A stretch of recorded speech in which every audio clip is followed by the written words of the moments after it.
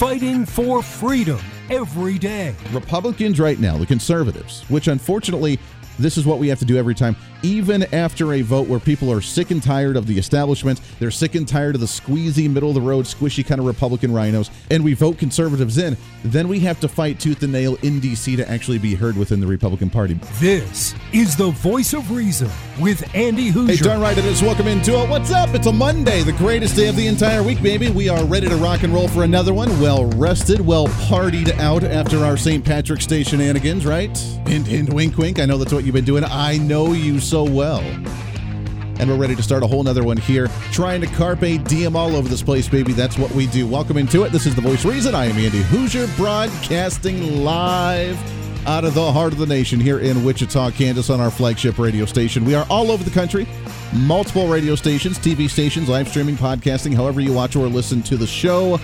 We love you to death. Your Millennial General reporting for duty like we do every single day. Big show today. I think it's going to be a big week. Let's just throw that out at the beginning. I think we're going to be in for a treat this week and see what happens. All by design, or is it going to be just spur of the moment? Are we as organized as the other side of the aisle? We'll get to all of it and more. Bottom of the hour, Phil Kerpen, American Commitment. He'll be joining. We'll talk about the Biden budget, more conversations regarding the Biden budget proposal. Now, usually, as I've said before, the president of the United States or the governor in each individual state will propose a budget, say this is what we'd like to see, and they sometimes use that as a framework, and then we say thanks, we toss it in the request bin in the corner of the office, and then we do our own thing. This one, for some reason, still gaining some traction on Democrats' side, Republicans laughing at it, and we're debating now on what we do with the federal budget moving forward into the 2024 budgetary year. So we have some audio. We'll play that here in just a little bit. We'll talk with Phil about that at the bottom of the hour as well. What could we see with inflation, with social programs? Obviously, now that social programs are coming to an end in the sense that you actually have to qualify for them again based on an application process, just like prior to COVID-19. I know. Very triggering for some on the other side of the aisle because they don't like that one as well. So we have that. We have the conservative response and how are they handling that issue. But get ready, strap in, get the popcorn out, and watch for a very chaotic week because obviously we're going to see some shenanigans be pulled with the claim that Donald Trump had made over the weekend at the end of last week, saying that he could potentially get arrested on Tuesday, tomorrow, coming up, based on his paying off with the Stormy Daniels adult star and being hush during the presidential election. Now, will it happen? I'm curious. That would be interesting, man. The first president, former president, to be arrested on really stupid charges like that. I don't know if you're aware or not, but Congress actually has a slush fund in D.C. It's kind of quiet. It's not titled that, obviously, but there's a massive amount of money that's used every single year on politicians paying off people to stay silent during election season, most of them for affairs that they've had that they don't want people to know about. Remember Al Green, that crazy Democrat? Yeah, millions of dollars that he spent on keeping people quiet on the hush-hush money that he's had. So all of a sudden now it's an issue. They openly admit, yeah, we have this fund and we've paid off a lot of people to make sure to stay quiet during. I mean, it's not really illegal for them to come out and say that we didn't do anything necessarily illegal with these individuals. We just don't want it to look bad on us during election season. They openly admit it. They have these funds that they've paid millions of dollars on hush money, but all of a sudden Donald Trump's the big issue, and his former attorney is the one out there, the one saying this, and Donald Trump making the tweet over the weekend saying to go out and protest because he's going to get arrested potentially on Tuesday this week. When the media at first over the weekend, I was listening to the news reports, and the first thing they said, well, there's no actual basis for this because the investigation's not over. He could potentially get arrested at some point, or at least have some type of fine or court hearing or slap on the wrist or something. We're not sure. Not a big deal. But him calling to protest because he's going to get arrested and knowing the day that he's going to get arrested is a bit over the top. So, not to worry about it, but Donald Trump just being Donald Trump.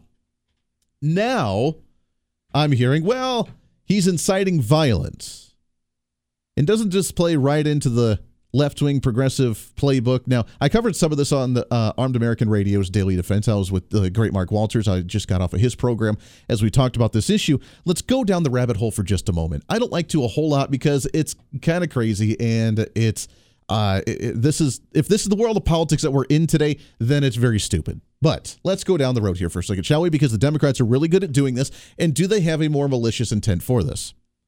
We have an economy that's crashing before us. Not to be the doom and gloom guy, because you know me, I'm the eternal optimist. I'm the positive kind of guy, the sun rays and sunlight, going up, because we always think that there's an opportunity for everything. But for a second, let's go down the doom and gloom. We have an economy that's crashing. We have the financial markets and banks that are literally closing. We got 2 banks that just got bailed out over the weekend and got bought out by competitors. We have the other 2 that are going under but are being saved to a degree by the federal government based on allowing individuals to get their money out. And more banks that are struggling left and right as well. The bubble is beginning to burst and the recession is here upon us right now. Inflation's still dramatically high. We have the interest rates that are going continuously going up, trying to battle the inflation based on the Federal Reserve because they're too stupid to think about any other options out there outside of just let's raise interest rates. Then you have businesses that are taking advantage of the low interest rates for the last few years and expanding a little bit too far than what they should have been, which is why we're seeing now what we're seeing with banks failing when interest rates begin to climb. So we have that issue.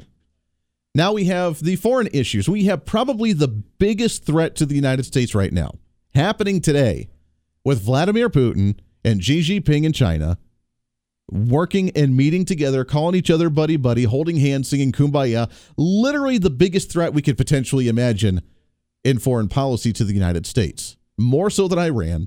More so than any other issue, and it's not the conflict between Russia and the Ukraine. This is now the partnership of the 2 big mega powerhouses in the world outside of the United States, colluding together to figure out how they can create world dominance, so to speak.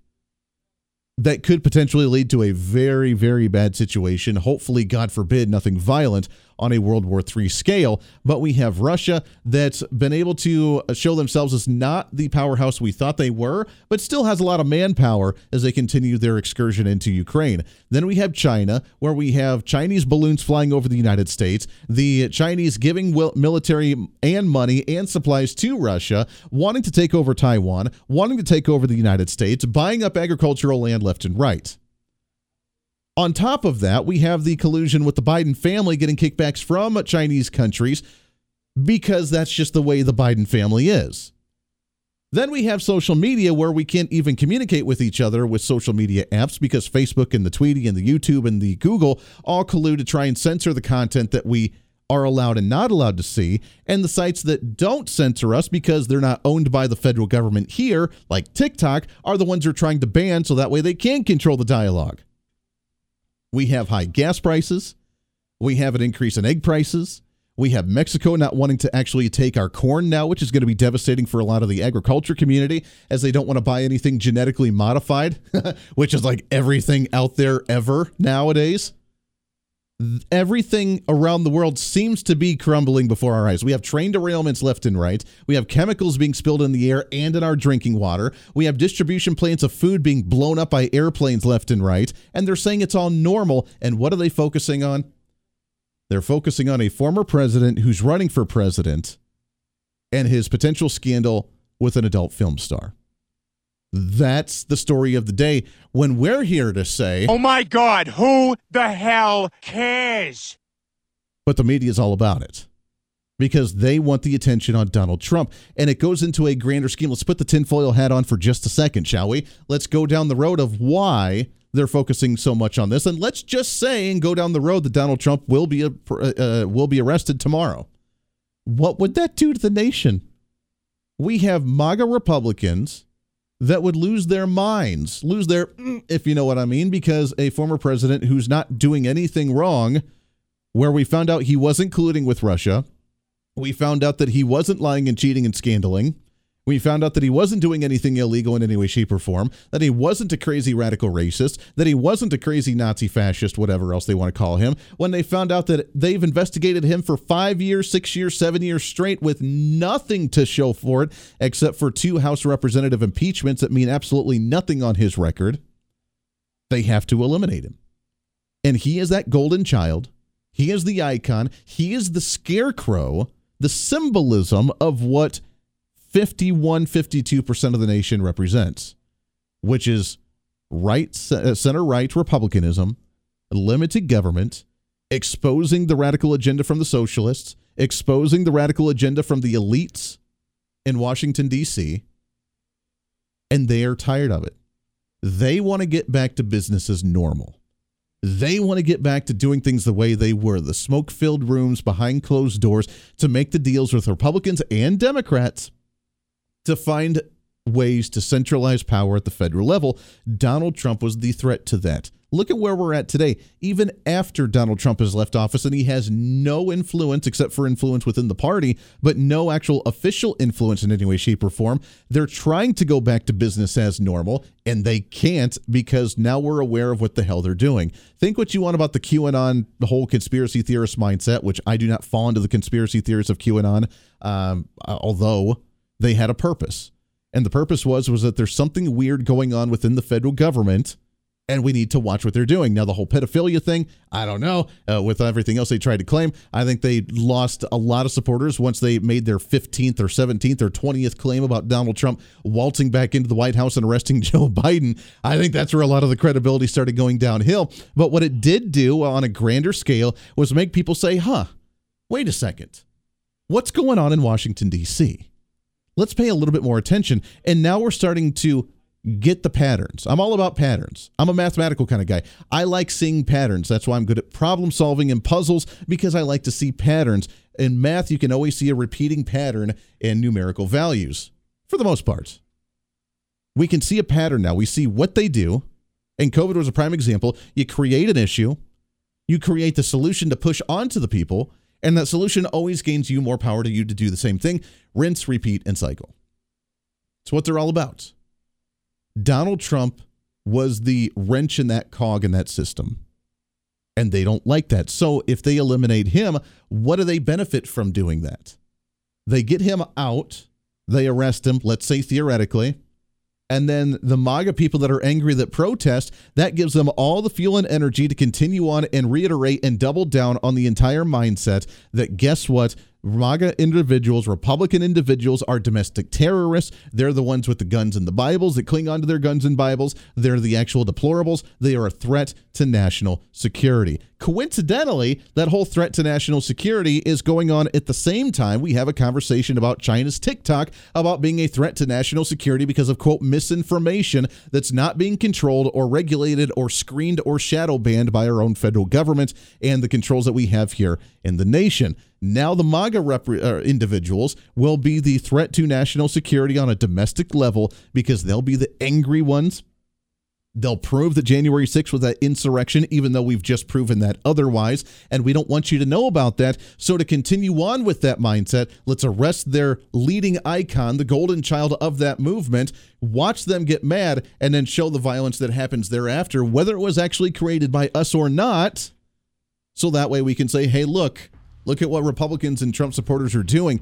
They're a threat. They're the election deniers. They don't live in reality. It's time to lock them down, take away the firearms, get rid of their social media, isolate them, and make sure they don't have any influence moving forward. That's the conspiracy theorist in me. Is it accurate? I guess time will tell by tomorrow when we actually see him get arrested. With Andy Hoosier.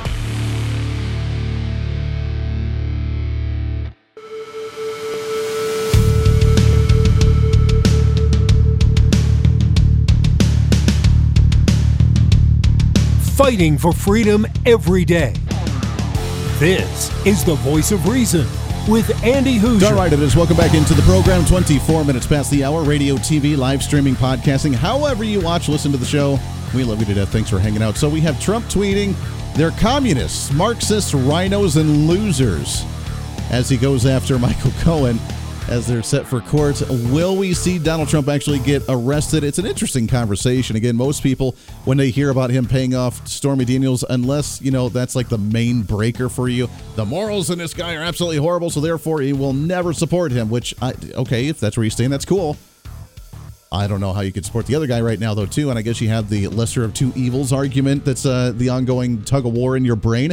But for most of us, when we hear being paid off like that, we think of, oh, my God, who the hell cares? I mean, that's really where I'm at on this issue. Guess what? How many politicians, show of hands, how many politicians have not paid off somebody to stay quiet, whether it's a scandal or some type of an affair or something scandalous that goes on. How many have not paid off somebody?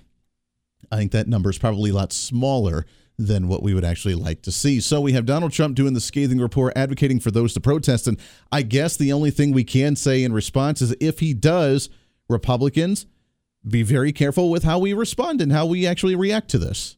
Because the media, the Democrats, Karine Jean-Pierre, the White House, they're watching, and any type of violence, which more than likely is going to be a staged violence of Republicans that aren't really Republicans, that are actually Democrats being staged to make us look bad, they're the ones that are going to cause issues. So that way the media can say, oh, look, we told you. They're the violent ones. They're itching for a civil war. They want to create an issue. They're domestic terrorists. They're the threats to America. They're the deplorables of the nation. They want to cling on to their guns and Bibles, and we need to do something about them, giving them all the more reason for them to centralize more power with law enforcement and with whatever else to go after Second Amendment issues, to go after freedom of speech issues, which is why they're trying to censor and limit what type of access we can have on certain social media sites and other places as well. So just be cautious. That's all we got to do. Just be cautious. When we realize this is a really dumb thing, Ben Carson, who, as you know, is like the most straight-laced guy you could have outside of probably Mike Pence. Mike Pence got in trouble, if you remember, or at least not in trouble. He got called out by the media for not actually being in a room alone with another female because he never wanted any accusations to come out with him. Like the most straight-laced guy you could possibly have. Ben Carson's like that as well. He came out on Breitbart and made a comment saying, when you look at all the problems we have right now with the economy, with almost 200 Americans dying every day from fentanyl, with human trafficking, with crime, the list goes on, this is what you're going to be dealing with? It's absolutely absurd. It's embarrassing. And, I talk to people from other countries all the time, and they're saying, what's happening to your country? It's very hard to watch this, but I'm hoping we're just going to a crazy thing. Maybe we're going to come out. Makes sense. This is insane. Mike Pence has, by the way, come out as well. And even though they've had their beef, he's had his beef with former President Donald Trump, said this is another accusation, just like the whole collusion with Russia. At what point does the attack, rinse, and repeat not work any longer? And I don't know that it is. The Republicans, the Trump supporters, even the ones that are on the fence, they think this is stupid. They're sick and tired of hearing about it. And in fact, I think Elon Musk is right when he said that this could create a landslide victory for 2024 if he does get elected, because some that are on the fence about Donald Trump, yeah, he did some good stuff, but he's kind of a controversial kind of guy, not really sure about him, still don't like the way he tweets or the way he acts sometimes. If he gets arrested for something as stupid as this, that would push them over the edge to support him. Those that maybe were done with Trump said, you know what, if they're coming after him that hard for such an absurd, ridiculous thing, there must be a threat to them by Donald Trump. I think I'll support him. The ones that are on the other side, no matter what you say, no matter what truth, no matter what fact, no matter what piece of evidence comes out, it doesn't matter. We're going to come after him because obviously he's the most evil, horrible human being on the face of the earth, and we need to go after him so they'll be happy. This will never change anybody's minds except for the ones that are in the middle of the road, and it'll swing them towards the side the media doesn't want them to actually go towards. Phil Kerpen coming up right around the corner. Stay here. This is the Voice of Reason with Andy Hoosier.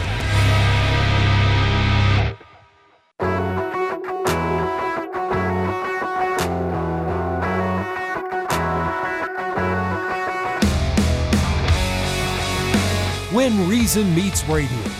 This is the Voice of Reason with Andy Hoosier. All right, it is. Welcome back into the program. So I realized that entire last segment, we forgot to hit the unmute button on our live video stream. So we're back at it on the video. You'll wonder, hey, where's the audio there?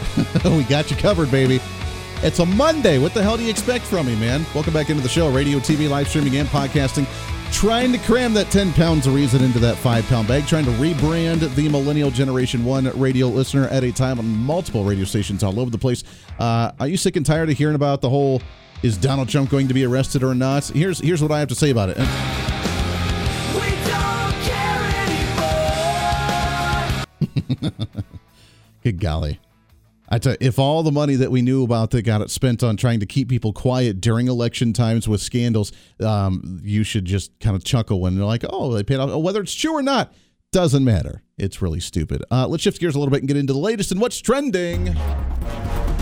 What's trending today? There's a lot to cover, especially on the more important issues of the day. That is, of course, the Biden budget. There was a conversation on Newsmax earlier today with a contributor to Market Watch. Ellis Hennigan made this comment in defense of the Biden budget proposal. It's actually a terrific budget. You should go look at it, Paul. Let me tell you some of the things it does. First of all, I know you guys are concerned about deficit. So this one cuts $3 trillion out of the national debt. It also defends middle-class people. It raises taxes on some of those billionaires who've been not paying their fair share.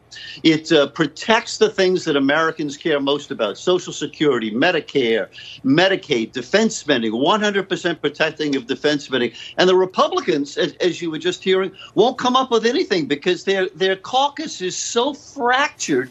They can't agree on anything. Some want to cut defense spending 25%. Some want to devastate Medicare and Social Security. So give Biden credit. He came up with a good, strong, middle-class budget, and the Republicans are blubbering. They can't come up with anything. A good, strong, middle-class budget proposal. Is that really true? Talk about some of that and a lot more. He's the president of American Commitment.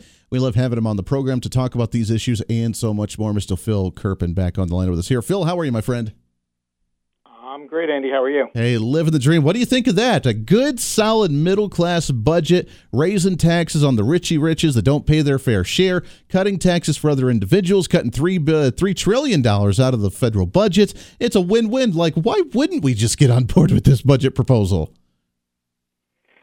Well, the interesting thing to me is that, we had the second highest revenue as a percent of the economy in history last year.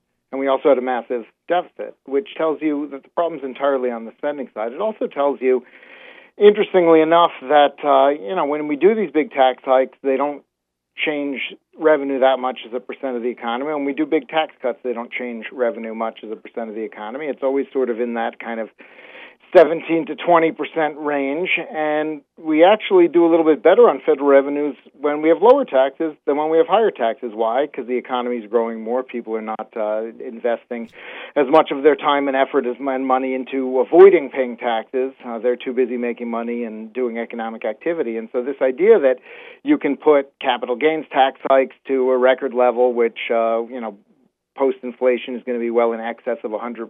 The idea you can put a tax on unrealized gains or a wealth tax, that you could do corporate tax hikes, all of the other stuff in this budget and get more money rather than harm the economy and get less money, I think is insane. So I think that the revenue increases are totally fake. The opposite would happen if, in fact, we jacked up every tax in sight the way the president's proposing. But also, there are no real spending cuts in this budget. It's just gimmicks and the same ridiculous, basically price controls and budget gimmicks. And, of course, when you have price controls, you get shortages and other resource problems. And so I think it's an extraordinarily unserious budget. And it's being greeted that way on Capitol Hill. I don't think it will see the light of day. It will, however, I think, provide kind of a useful foil for Republicans to contrast their own budget with. And, of course, the biggest contrast is that the president's budget balances never, and we'll have to see what the Republicans propose, but supposedly it's going to balance. That's what Speaker McCarthy promised the conservatives when they were holding out to vote for him. So we await what they've actually come up with.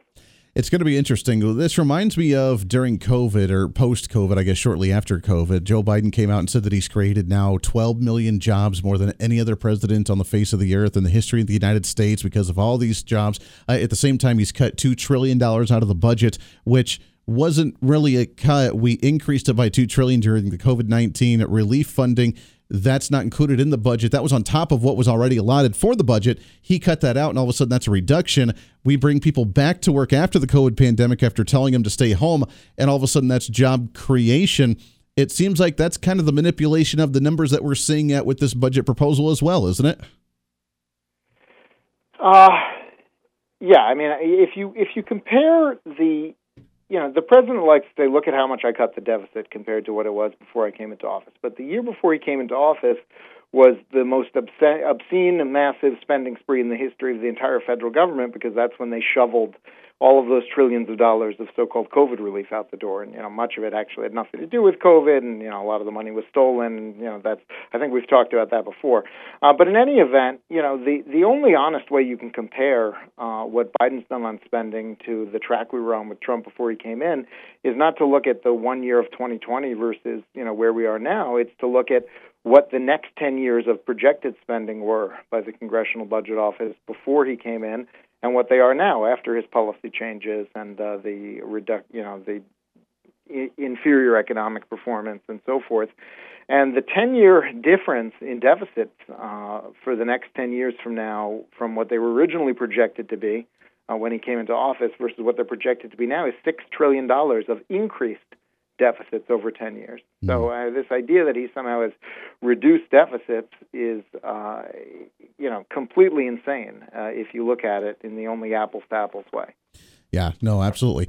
Moving forward here, as you mentioned, we're waiting on what conservatives may do with this budget. The conservative groups like the Conservative Action Project, along with other organizations, I know you've been working on this as well. But the elected officials especially are trying to work on a plan that would potentially cut, not just in the future and $1 trillion over the next 10 years. That means absolutely nothing to them. But actually this year, along with in the future, is that a possibility? We still have to deal with the Democrat hurdle in the Senate right now. So from your opinion, from what you're seeing in D.C. and the conversations you're hearing about, could we actually find common ground? Or at the end of the day, are we going to pass something like this or similar to it, raise the debt ceiling without any type of limitation for the end of the year, and not have to worry about any types of substantial cuts and getting us back on track?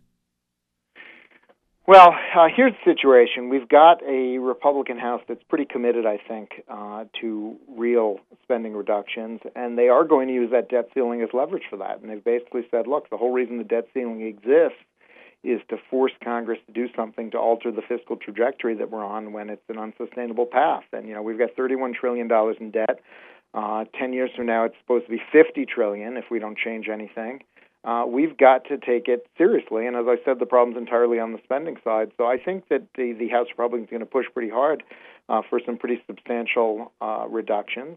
And they've named some things that are sort of low-hanging fruit. I'd like to see them name more things, put more things on the table, but, they are dealing with a Democratic Senate and a Democratic president. Interestingly, I like what Mitch McConnell's been saying on the Senate side, which is basically the Speaker needs to negotiate with the president. If they can agree on something, the Senate will probably go along with it. I think that's right.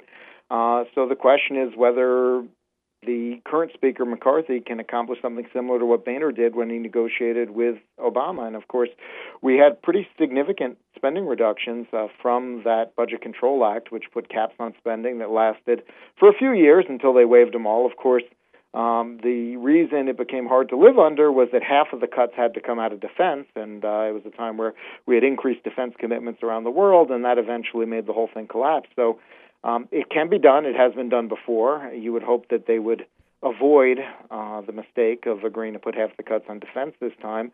But that's the model, and the question is whether McCarthy can win those negotiations with the president. And that, of course, I think, more than anything, in politics, it depends on public opinion. And so, the question is, can Republicans led by Speaker McCarthy make the case to the American people that if you're going to ask for an increase in the national debt, you better have a plan to increase spending, not just a plan to keep continuing business as usual on an unsustainable path. And I think that's a winning argument if they make it to the American people. Yeah, that is true. Isn't that such a messed up system? We have the duties of what government's supposed to be doing, which is national security is one of its top priorities, not social programs. But in our divisiveness and how we split the federal budget up, we have the discretionary and the mandatory spending.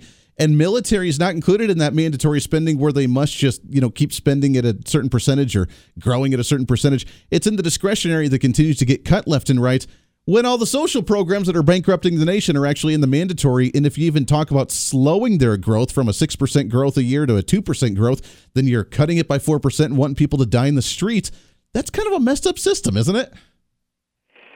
It's like the worst possible system, honestly. And, they're not going to touch the entitlement program, Social Security and Medicare, because neither party has the political will to do it. They know that if they touch the third rail, they'll get, electrocuted politically, and they're not serious enough to do a bipartisan negotiation and come up with solutions, and so that can just gets kicked down the road indefinitely. And by the way, those programs have an unfunded obligation between them that's twice the size of the official national debt and not included in the national debt. So that's another massive problem. But I'd be happy if they could even get the official national debt a little bit under control. But at some point, we are going to have to deal with those entitlement obligations. Yeah, what a mess it is. We've got to take a break here. It's Phil Kerpen, American Commitment. You can find him online as well with American Commitment. When we come back, I want to shift gears a little bit. I want to talk about these bank bailouts now that we're seeing the economy potentially work its way downward, the recession of 2023 looming on us, and how we move forward with that issue. And as we were talking about a little bit as well with ESG and the first, the Biden signing his first veto on the ESG and some of the investments that Republicans were trying to work on as well. We'll do that when we come back here for a Monday on The Voice of Reason. Stay here. Voice of Reason with Andy Hoosier.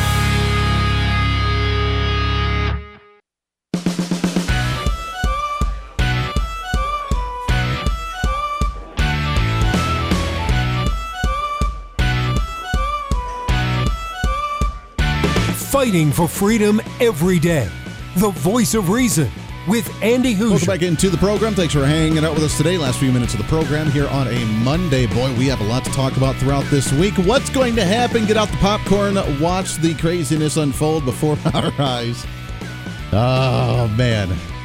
We're not going to have a shortage of things to talk about, I guess that's for sure. Right now, we're hanging out with Phil Kerpen, American Commitment.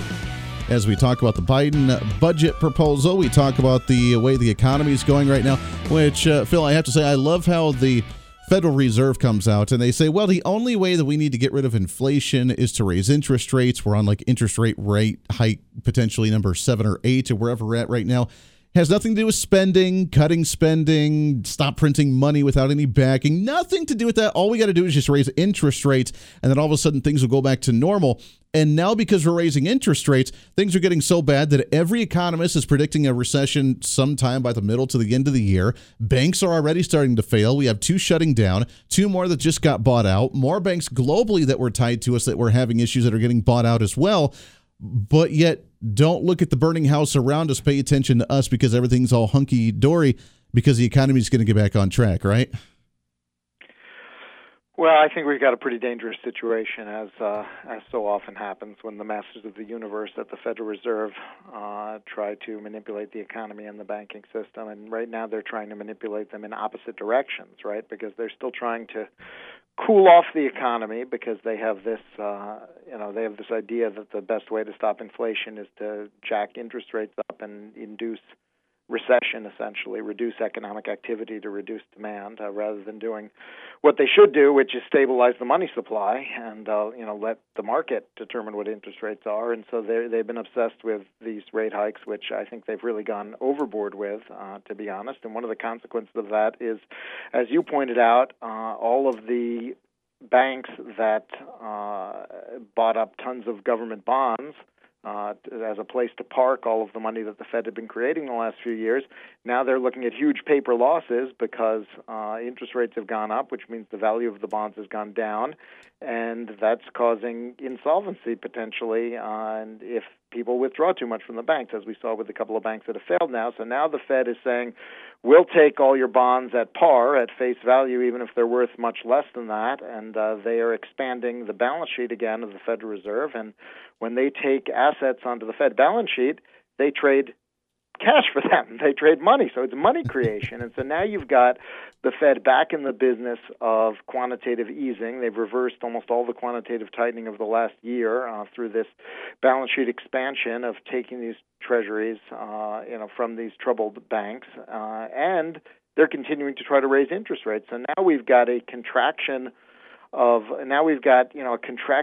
increase in the cost of money at the same time that we've got more money being created. And so what you put 2 and 2 together, we're going to have continued high inflation, but we're also going to have high interest rates, the worst of all worlds. So it's a pretty bad recipe right now, which is why a lot of people are predicting a recession. Of course, the one thing about economic forecasting is, Andy, is half the time everybody's wrong. So I'm hoping somehow it doesn't happen, which is always possible, but it's a pretty problematic environment right now. It's a very weird environment for sure. And they say that we're not in a recession now, even though by definition we hit it last year when quarters 2 and 3 were below and actually a loss of but growth. Did you notice they never officially declared one? The Exactly. White House sort of like browbeat the official dating committee into never declaring that one. So yeah, it's very strange. It didn't happen, I guess. It didn't happen because the economy's still hot. People are spending way too much money, which in about a minute or so as we wrap up here, Phil, why do you think we're still spending so much money even with the high inflation and the price of goods, but yet we're still spending massive amounts of money for them, enough for them to say we're not in a recession because spending on the consumer side is still so high? Well, we pushed $6 trillion of money into the economy, over the 3 or 4 years, and almost all of that was, printed money. 90% of it was essentially printed money, which is why we've had, so much inflation over the last couple of years. But a lot of people got a lot of extra money, government benefits, stimulus checks, $1,000 a week unemployment, all that kind of thing. And so we had a historic decrease in credit card debt and a historic increase in spending over that period because so much people were getting so much money that, they were using it to improve their household finances pretty substantially. And so we've seen a big reversal of that over the last year or two, but people are still not as bad as they were before. So their credit card balances are coming back up, but they're still not quite as bad as they were before, and I think that's why spending has continued, but that can't go on forever. No, they can't go on forever, and when we start seeing some of the social programs end at the end of this month until you actually get qualified for them like we used to prior to COVID, we could see a pretty dramatic change in the economy and spending habits as well. Phil Kerpen, American Commitment, AmericanCommitment.org is the website. Phil, always good to talk to you, my friend. Let's do it again soon. All right, have a good one. Always a pleasure, my friend. There it is. A lot of content. We'll break it all down again for you tomorrow. Until then, podcast up in just a little bit. So much more we didn't get to, but we'll see what the world looks like in another day right here on The Voice of Reason. Until then, be your own voice of reason. I'm Andy Hoosier. We'll see you on the radio.